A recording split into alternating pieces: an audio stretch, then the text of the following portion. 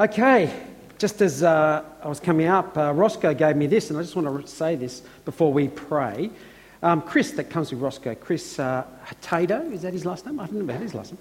He had a fall at Revesby Station car park last night. He was with Roscoe, and he broke his left hip, and he's in Liverpool Hospital for surgery on Monday. So we're going to pray for Chris, yeah, and let's also commit the service to the Lord. Great God, we do thank you for your presence amongst us.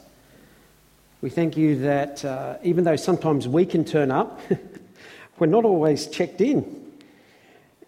That which we come from can leave us a bit caught up in what's the past has happened, and we can be thinking about the future when we're planning for what's coming. But we know it's the present, right now, is where you work. You work with us in the now. And Father God, we would ask that in the now, right now, that you would speak to us. Father God, we've come to celebrate you because we realise and recognise that you are our great God. And we know that the best thing for us is to know you. And we want that reality to be a truth this morning. So Holy Spirit, lead us into that place that we can know you more and that we can live out of this. Father God, we want to pray for Chris, our brother Chris, who's fallen over, done his hip and is in hospital right now. We ask that you be with him. Be with him in the surgery that he's going to receive tomorrow. Be with the doctors, the nurses, the specialists that are going to work with him. Be with him in his the sadness that he might feel, the pain that he might be in, and ask that you would surround him, bring your angels, care for him, look over him, and bring about quick recovery. And we pray this in Jesus' name. Amen. Amen. Okay, I need the clicker. Where is that? Thank you. Okay, we are still in Forward Together, moving forward together. And we're going to keep going on in this series for the next couple of weeks anyway. You get me today, and then I'm at Liverpool next week, and then I'm back again, and I'll bring the other part two to this sermon this morning. But what I want to look at are qualities that strengthen the family. Qualities that strengthen the family. If we're going to move forward together to bring glory to God in the midst of our community, I believe it needs to start in the family. I believe the family is the hub, really, of a community, of our society. And I think that's why the family's attacked so much. I think the enemy knows if he can destroy family, he destroys community, he destroys society. That's why he will attack the family. And he will bring that down. So we're going to look at basic characteristics that build a family, characteristics or qualities that keep it strong. Now, in every relationship, in every family, different relationships take on different forms. You have husband to wife, or adult to adult. You have parent to child, that direction. You also have the child back up to the parent, so it's this relationship this way, but you also have child to child. So even within the family hub, you have different relationships that are going on. And at every level of relationship, I believe there has to be a positive environment to help that relationship move forward. Now, our vision, let me get this right. Our vision, very simple. You know it. We're going to put it up here every week, and hopefully it's written across your heart, because this is your desire. You want to see people live in the freedom and purpose that Jesus offers. That's what we take in to our neighbourhood, into our workplace. That's what we carry. It's also what we desire. I know I want to live in the freedom and the purpose that Jesus offers me. It's all through his word. As I have my devotions and my quiet times in the morning, I see that, the freedom he brings to my life, the purpose, the course he sets me on to live. That is awesome. And I want to be a part of that. And so we want that for our society, but we also want that for our family. I want to see my children live in the freedom and purpose that Jesus offers. And that includes my extended family, but it makes me look a bit more inward and go, how am I bringing that about as an instrument for God to do that within my family? How can I be an instigator of bringing about the freedom and the purpose that Jesus offers? I'm not the one who brings it. I mean, I'm not the one that produces it. He's the one that produces it, but I'm the one that allows to bring that to the relationships. Okay? Freedom and purpose applies to every individual and every family member who belong to Christ. Now, some of you might be saying, well, I don't have a family yet. So what's the sermon got to do for me? Or maybe some of you are saying, well, my family's all grown up and they've moved away. So what's this sermon really got to do for me? Or I'm no longer a part of a family, I'm living by myself. But let me say, these qualities are not just bound to the family. And you're going to see this. They're characteristics that are basic for every relationship. So don't switch off, please. In fact, this is the point where you get out your journals, you get out your technology, your phones, ready to hear from God, okay, and write things down. I'm going to push this all the time that I'm up here because we need to remember and we need to recall. So if you've got those, get them out, get your Bibles out, and we'll have a look. Now, the reason I want us to look at these qualities in the setting of the family is because of this. Children do what children see. Children do what children see. Have you ever made that statement? Or you've heard someone said that to you, you're just like your father or you're just like your mother? Do you like that statement? If you've got a family member sitting around you, maybe you don't want to answer that. But people will say that to me, you're just like your dad. But I have quite often said in my own, I do not want to do that. My dad does that and that annoys me. I don't want to be like that. So there's this sense, though, that I end up doing what my father did. And it's by osmosis. You live around a person long enough and you tend to live like them. So you do see qualities in you. I've got a little video, just watch this. And it talks about children doing what children see. Thanks.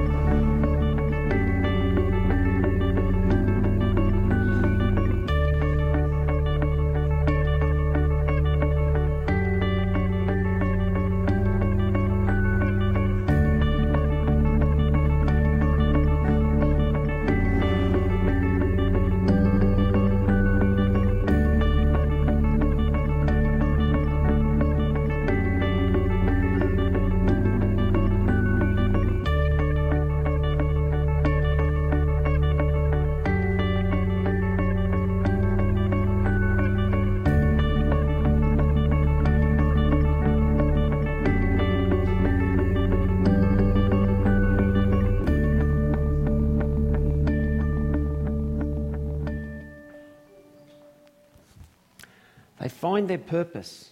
And I think it is. It's very true. Children do what children see.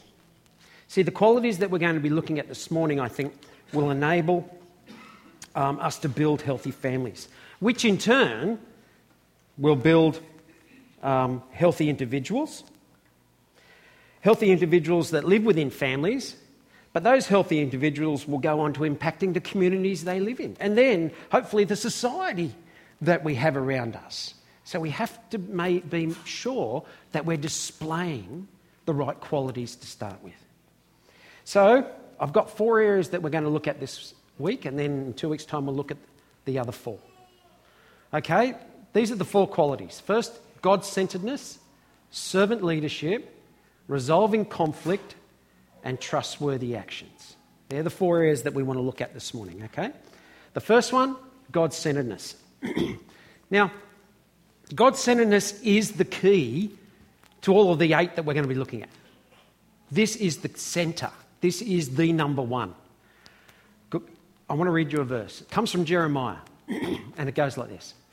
Blessed is the one who trusts in the Lord, whose confidence is in him. They will be like a tree planted by the water that sends out its roots by the stream. It does not fear when heat comes. Its leaves are always green. It has no worries in a year of drought and never fails to bear fruit. It's a great verse. Jeremiah is saying this, and he starts, blessed is the one. The verse before it, or I think it's the 2, 5 and 6, talk about the cursed is the one. And he talks about that. But here's the blessing. Now, this is an amazing verse when you start to break it down. But what this verse is saying, and in the light of all the qualities we're going to look at, this is the number one. This is the highest quality. This is the leading quality, I believe, for building a strong family. You get this right, and I think all the others are going to fall into place. So, in a way, this is the hub. This should be your core of what you do, which you live out from, which you look out from. We were at Hillsong this week, and one of the speakers was talking about the vista you have in life. We went yesterday and had afternoon tea down at one of the lookouts that overlook Wollongong. And we stood on the edge there, and down there was little ant world. You know what it's like when you stand on the edge of and the train runs past, but it's this big. You know, and you see the cars and then this big. And you stand there, and it's like God's perspective. You look over the whole gamut of all that's happening. The seas, the rain was over the sea as we were watching it come in. That's the vista. But this is, having God at the centre of your life is the core to getting all the other things right. And in fact, the strength of what we work out from. Now, Jeremiah says this. Have a look if you can see those verses there. He says, it's the one who trusts in the Lord. The one whose confidence is in God, who is in God, is the one who is blessed. Where's your trust put? Where is your confidence in your daily walk? Where is your confidence placed? Because if Jeremiah is right, and I believe he is, if it's based in God, if your trust is in God, if your trust is in the Lord, if your confidence is found in him, that's where the blessing will be found. Let me show you this. There's a nice picture. Nice tree right by the stream. It's a good place to be. A lovely place to be. And his illustration of this is about this blessing. And the blessing is like a tree that grows strong and complete. Strong and complete. It's because they're connected to the right place. And he says the tree that stands by the stream, that has its roots deep down into that, then it can draw from God and take on that which is of God. And that's wonderful for each one of us. That's important for each one of us, to be able to draw from that. Particularly, if you have a look at those words, when the heat comes.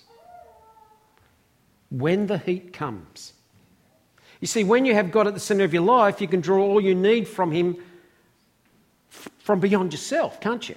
It's beyond you. Because I don't know about you, but I know that I run out. I dry up. And I need more than me to produce that which is needed. In my family, in my life, in my world, I need more than me. And this is where it's found. When you have God at the centre of your life, you can draw all you need from beyond yourself. Now, life can sap you of all it's needed to live, can't it? And in your family, the constant giving out to others can really drain you.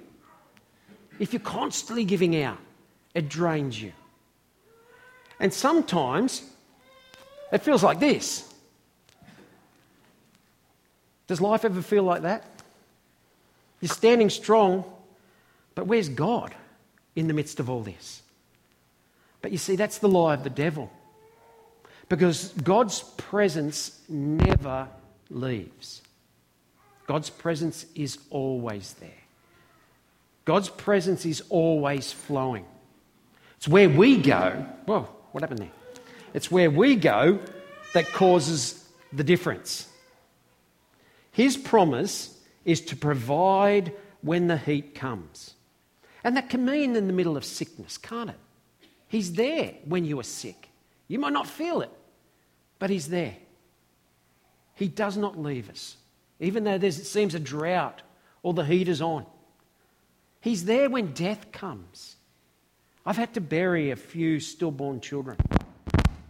That's not me. Little coffins this big. And you hold the coffin. And the family is in great grief. But God is there with them, even in the midst of that grief. He's there in divorce. You know, I think about the hardest time I've ever been through, and that would be the divorce that I went through. It was a horrific time. No wonder God says, I hate divorce. It's a horrible thing. It's destructive.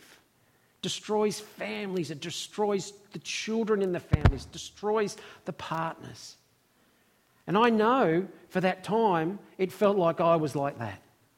But I know God never left me. In fact, on this side of it, I look back and can see very clearly that He never left me. He clearly never left me. Sorry, let's go back. I went too far. It's very much like that. Very much like that. We need God to be our strength. A God-centered life allows you to draw from the one who created life and knows what you need to survive. So Jeremiah talks about fruit that never fails. It's interesting that he says this. Can you see that there? He says, you'll never fail to bear fruit in the midst of this time. Never fail to bear fruit. What does bearing fruit mean? I think bearing fruit means to produce the right outcomes. To produce the right outcomes. When Fee and I moved into our house at home, 4.5 years ago, we planted 3 trees. A lime tree, a passion fruit tree, and a lemon tree. They're all pretty big, aren't they?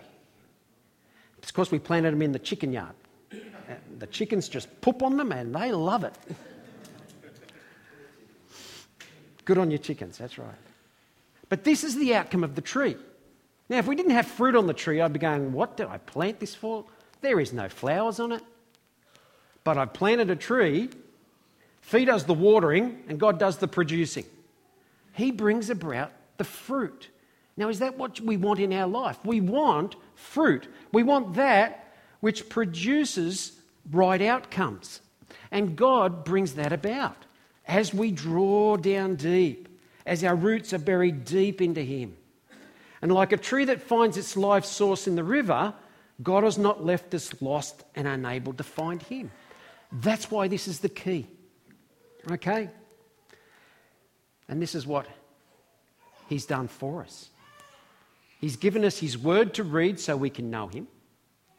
His Son to die and rise again, making a way back to Him. And His indwelling Spirit to empower and enable us to live out the blessing of bearing fruit.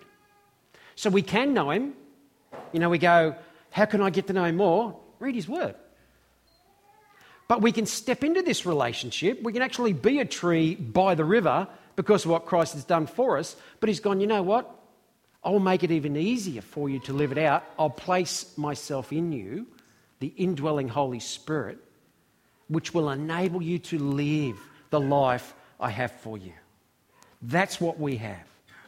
So Jeremiah is very clear on how we live out this blessing. When you live your life trusting in God, having your confidence centered in Him, even in the drought, when the heat comes, because God is your source of sustenance, you have no need to fear or worry. That's a big call, because often it's in those times that you tend to have fear and you get anxious and you do worry. He says there's no need to be like that. You can be reassured that He will sustain you and your family. And that's what your family needs to see in you. They need to see in you as parents that God is your sustenance, that God is your sustainer, that you are so grounded in Him that you are drawing from His supply, that you are an example to those who are looking on. Paul said this Don't exasperate your children. Instead, bring them up in the training and the instruction of the Lord.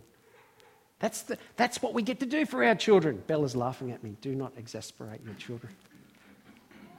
Because we have that relationship. But he says, train them up in the instruction of the Lord. This is the opportunity we get to have with our family. But what better way to raise a family in the training and the instruction of the Lord than to do it this way? They need to see the place that God holds in our own life and how you are led by him in all you think and do. Now, we talk about getting real and taking action here. Here's a question I want to leave for you, and you're going to have to work this through. Can your family see your trust and confidence in God? Can your family see your trust and confidence in God? In the good times as well as in the drought. That'll be the challenge. Do they see it in the drought? Okay? Let's go. Second one is, how come it went back to there? Sorry, we're going to... Servant leadership. Okay? Now, in every part of society we have leaders. People who take up the reins and lead. I suppose that's if you can get a party formed to lead. We've got a bit of a problem at the moment, haven't we? I haven't seen the news this morning. Are we any closer to getting something? Can anyone tell me? Not yet. Don't check your phone now. If we can get enough votes, there'll be a party formed somewhere. But in society, we either vote them in, we either appoint them in, we either promote them, as in the army, you promote them up into leadership, or they're born into it. That's how leadership comes, isn't it, in our society?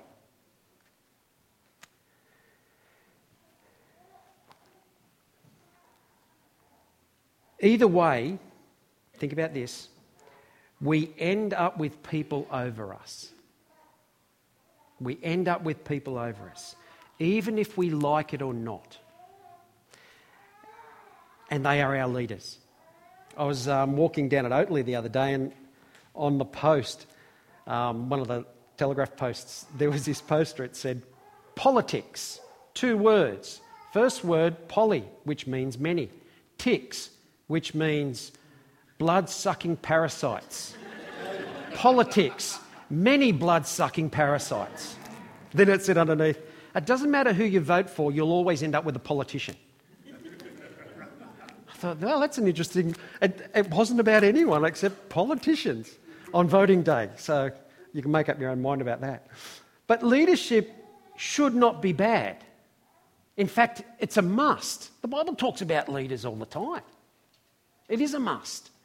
And in one way or another, we all end up being leaders at some level. And if you're a mum and dad, you are a leader. But children can be leaders. Did we have any school captains that used to be at school? Any of you were a school captain? Yeah, there's a couple here. There you go. Okay. Sports captains I'm talking about. You know, there's many different... There you go. There's many different levels of leadership. And we're invited into these, or through promoted, or... I don't know about born into it, but we get there, don't we? The problem is when you either have too many leaders, hence the saying too many chiefs and not enough Indians, and that leads to motivational chaos. It's just out of control, too many. Or the leadership you have is weak. The leadership you have is weak, and weak leadership reaps a harvest of failure. And that's why God constantly talks about strong servant leadership, because he doesn't want weak leadership within our families. He wants servant leadership. See, the consequences are the same when applied to a family. A lack of strong leadership breeds problems. You hear of, and I have personally witnessed this myself, parents who refuse to accept responsibilities to lead their family. They just lay it all aside, pack up and leave. Very sad. And you deal with the aftermath that comes out of a family like that.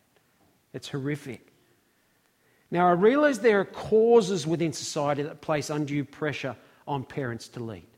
There are causes like both parents that have to work because of financial needs. That's an undue pressure that is in our society today. Or there's parents who have to give more than expected at their workplace because of the lack of job security. And long hours are spent because they don't want to lose the job by the pressure of the unjust employer.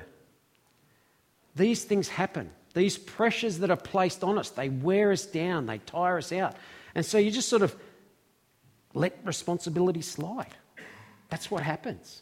It just gets away from you, doesn't it? But sooner than later, they do catch up and they must be confronted, and that's when your leadership will then be challenged. So we don't want to get to that place in the first place. Now, some people approach this, the way they do it is just to give up. They throw in the towel and they get out. And that's pretty much how the world answers this. Just get out. Move on. It's too hard. Others either deny its existence, they shrug it off and they go and have another beer or wine or chocolate or ice cream, whatever it is to numb you from the reality of what's going on around you. You know, and I think we've probably all done that at some level. I know I have. It's just got too much and I've just shrugged it off and just gone, this is just too hard. It's a sad case. But I think what God wants us to do is to take a deep breath and to confront it. We need to call out to God for his strength. It's that drawing on the river, isn't it? That's what we need to do, to draw from the river. That's the spirit we have within us. The refreshing waters of the Spirit that we can say, we need your help to lead. And you draw upon him to do that. And then you can lead well. Ultimately, it's only as you face the challenge of leading your family does your family benefit. Families need leaders, those committed to bite the bullet and commit themselves to the best of the family. The edge Christians have for leadership, I believe, is found in what Jesus said. He said this, the greatest leader, he is the greatest leader of all. He said this about great leading. He said, to be the greatest leader, you must be the greatest servant. That's summed up. To be the greatest leader, you must be the greatest servant. Here's the verses. For even the Son of Man did not come to be served, but to serve and to give his life as a ransom for many. Whoever wants to be first must be the slave of all. See, Jesus, notice here, is not advocating power. He doesn't mention power here. He's not pushing power here. He's not pushing authority. He's not pushing position. He's saying be responsible. Take the reins and do something. True leadership is responsibility. Leaders are not great because they're powerful. Now, I'm not denying that that's why some people are there, but a truly great leader is one that is responsible in their leading. Servant leadership is what Jesus both displayed and asks from us. That is the true way to be a great leader. Jesus' leading was not by power, but by example. What did he do just before Rick read to us and he broke the bread? He disrobed, got down as a servant and washed the disciples' feet. And he said, do this like I'm doing to you. That's leadership. That's leadership. And if it all sounds too hard, remember this. As you commit to servant leadership, the Holy Spirit will both direct and empower you to fulfill what you need to do. So you are not alone in servant leadership. You have God leading you so you can lead others. So what's the question? Get real, take action. Does your family see and experience God working in and through you in serving them? Do they? Third one, resolving conflicts. Now, have you ever parted company from a person with unresolved conflict? I hate that. Maybe have you ever gone off to bed with unresolved conflict in your marriage? It's even worse. You don't sleep. That's what I found. You don't sleep. The problem is it stays in your mind and it churns over and it literally tears you apart. Well, that's my experience. Living in relationships that are out of harmony have terrible ramifications for life, for both those in the conflict as well as those living around it. And I remember when my first marriage was falling apart, my children were caught up in that. And I've talked to many kids that have caught up while their parents fight. And it's a horrific thing for the children. Conflict needs to be resolved. The problem is unresolved conflicts lead to arguing. Then arguing leads to anger, and then anger leads to destructive actions. It's that downhill run, isn't it? And then bad things happen. A lot of families suffer because problems are not faced head on. They're not discussed. They're not worked through. Working through problems doesn't mean you can't have your own opinion, though. This is what a lot of people fall into the trap of, I think. Doesn't mean you can't have your own opinion. We're all individuals. We all have our own opinions. The problem's not what you believe, but how hard you push it. That's what I find in resolving conflict. A lot of that, I think, has to do with pride. I mean, the ego gets in the way, I think, of resolving conflicts. What's the middle letter of pride? I. That's why the word is said this way, I think. I'm right. I'm not giving in. I'll prove them wrong. Have you ever said that? That's the pride that rises up inside us. And therefore I believe humility is really at the centre of resolving conflicts. Humility needs to be at the centre, not pride. Pride needs to get the boot, and you need to be humble and come in, completing the servant leadership, drawing upon the stream that God has placed you next to and working it through. The resolving of conflict starts with me. Humility must be the first base. You must be prepared to allow the other person to be themselves and have their own opinions. Remember that it's not opinions that cause problems, but the way they're pushed. The other side of this is you don't have to agree to stop conflict. Okay? You don't have to agree to stop conflict. There are other ways. It can be you're choosing to disagree and leaving it at that can dissolve tension and relationship breakdown. Choosing to disagree because you both have a different opinion. When two people approach each other with the attitude to consider the other's opinion, and even if neither can see it, when both decide not to push their own way, nor argue over who is right, but for the sake of the relationship, agree to disagree without carrying a grudge, and that's important, then and only then do they grow stronger and stronger from it. It's an important lesson to learn when we come together in conflict. This is one of the areas that when I do marriage counselling, I talk to the new couple about. How do you resolve conflict? Because it will come in a marriage and it affects the whole family if it's not dealt with. Resolving conflict means working it all out because the other person is important enough to do so. I say that again. Resolving conflict means working it all out because the other person is important enough to do so. The Bible says this: whoever loves a quarrel loves sin. Whoever loves a quarrel loves sin. Quarrelling and arguing seek only to destroy. Paul said it, therefore each of you must put off falsehood and speak truthfully to your neighbour, for we're all members of one body. In your anger, do not sin. So there is a sense that we will get angry, but he says don't sin.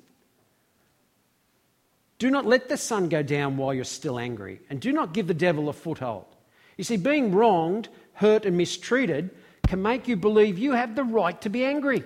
And right there, once you think you have that right, that's pride gets in, the devil's got the foothold. And he's gone, great, I can really mess with you both now. I can cause a lot of conflict. Don't give the devil a foothold.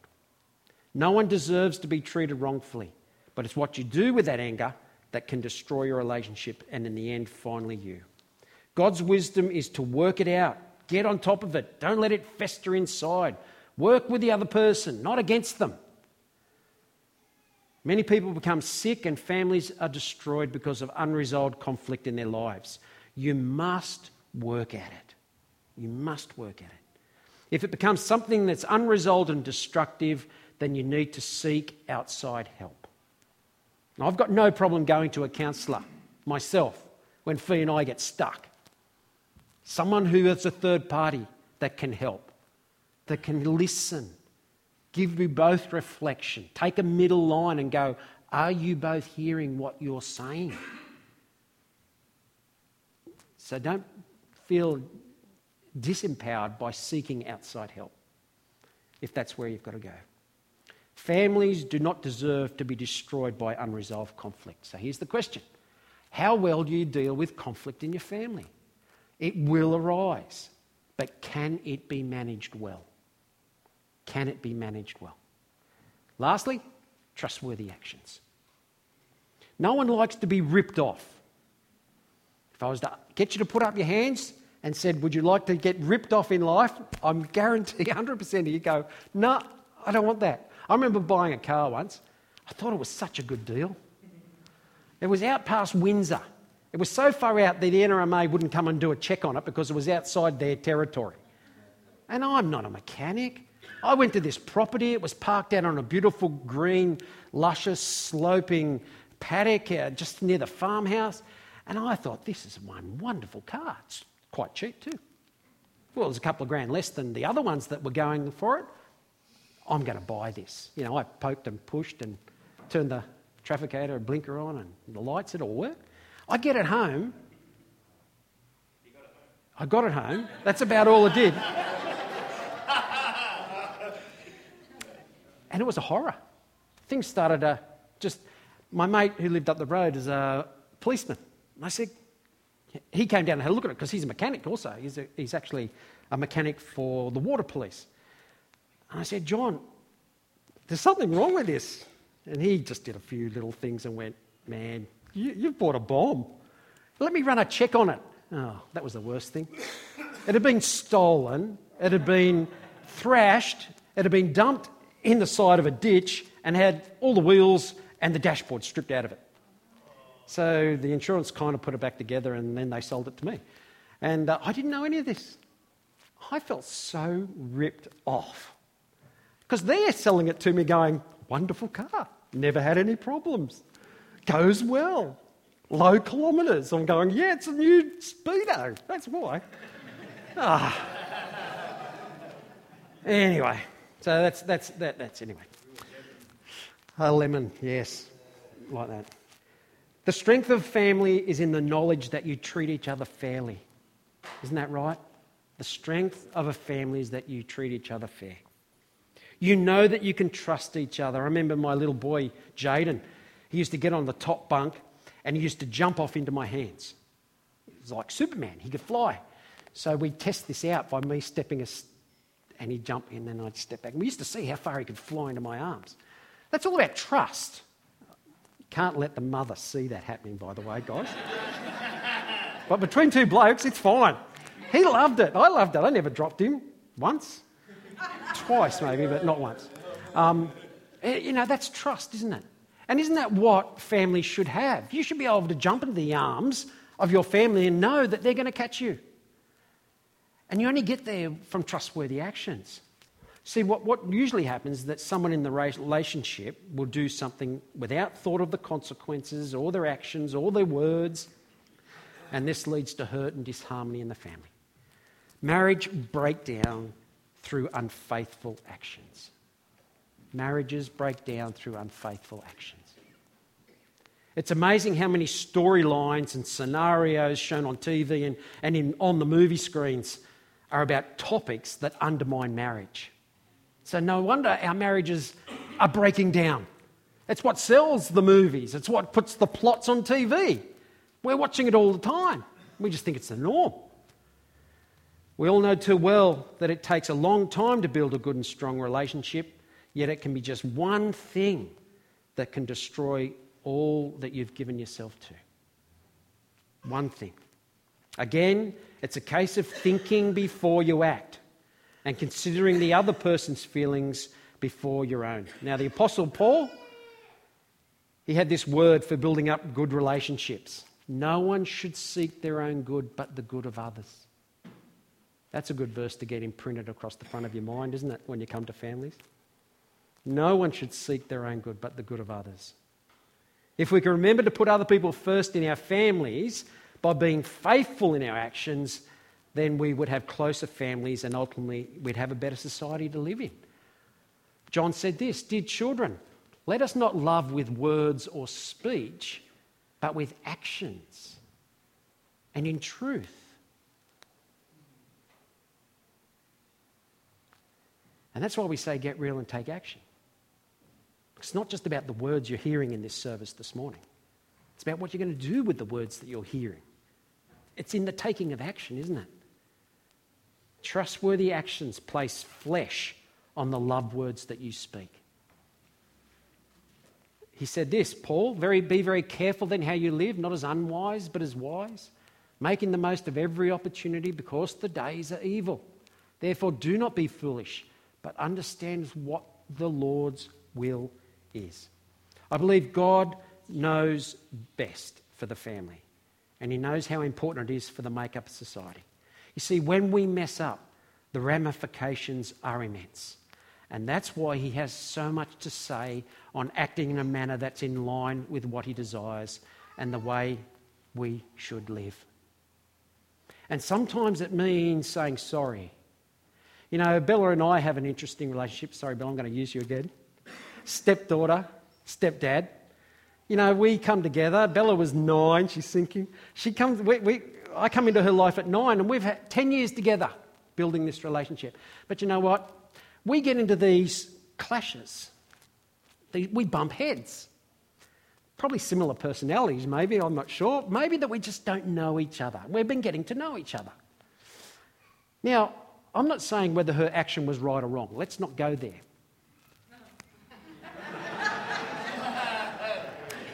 But my response to her action was wrong. And I've had to do this a couple of times. It's the way I've responded to what she's done that has been wrong.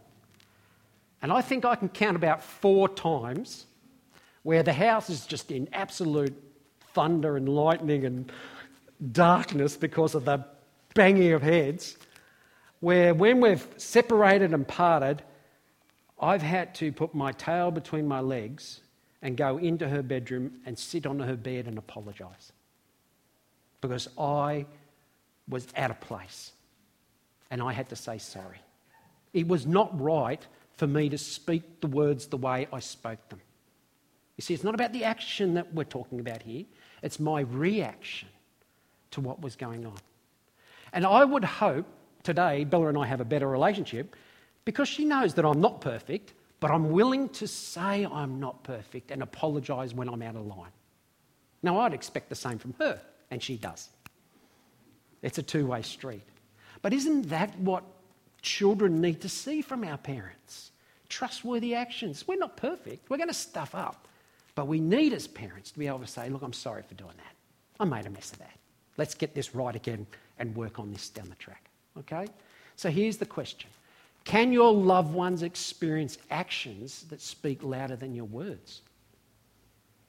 That's a big call. Can your loved ones experience actions that speak louder than your words? I'm going to close.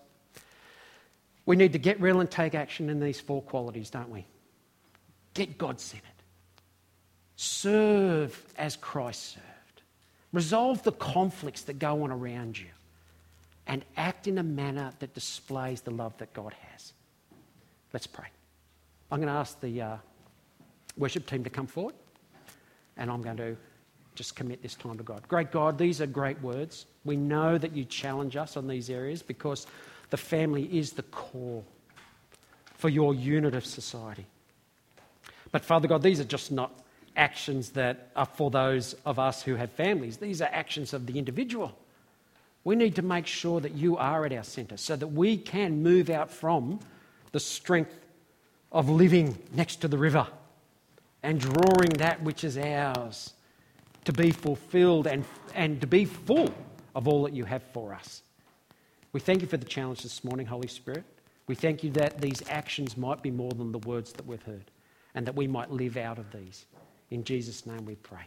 Amen.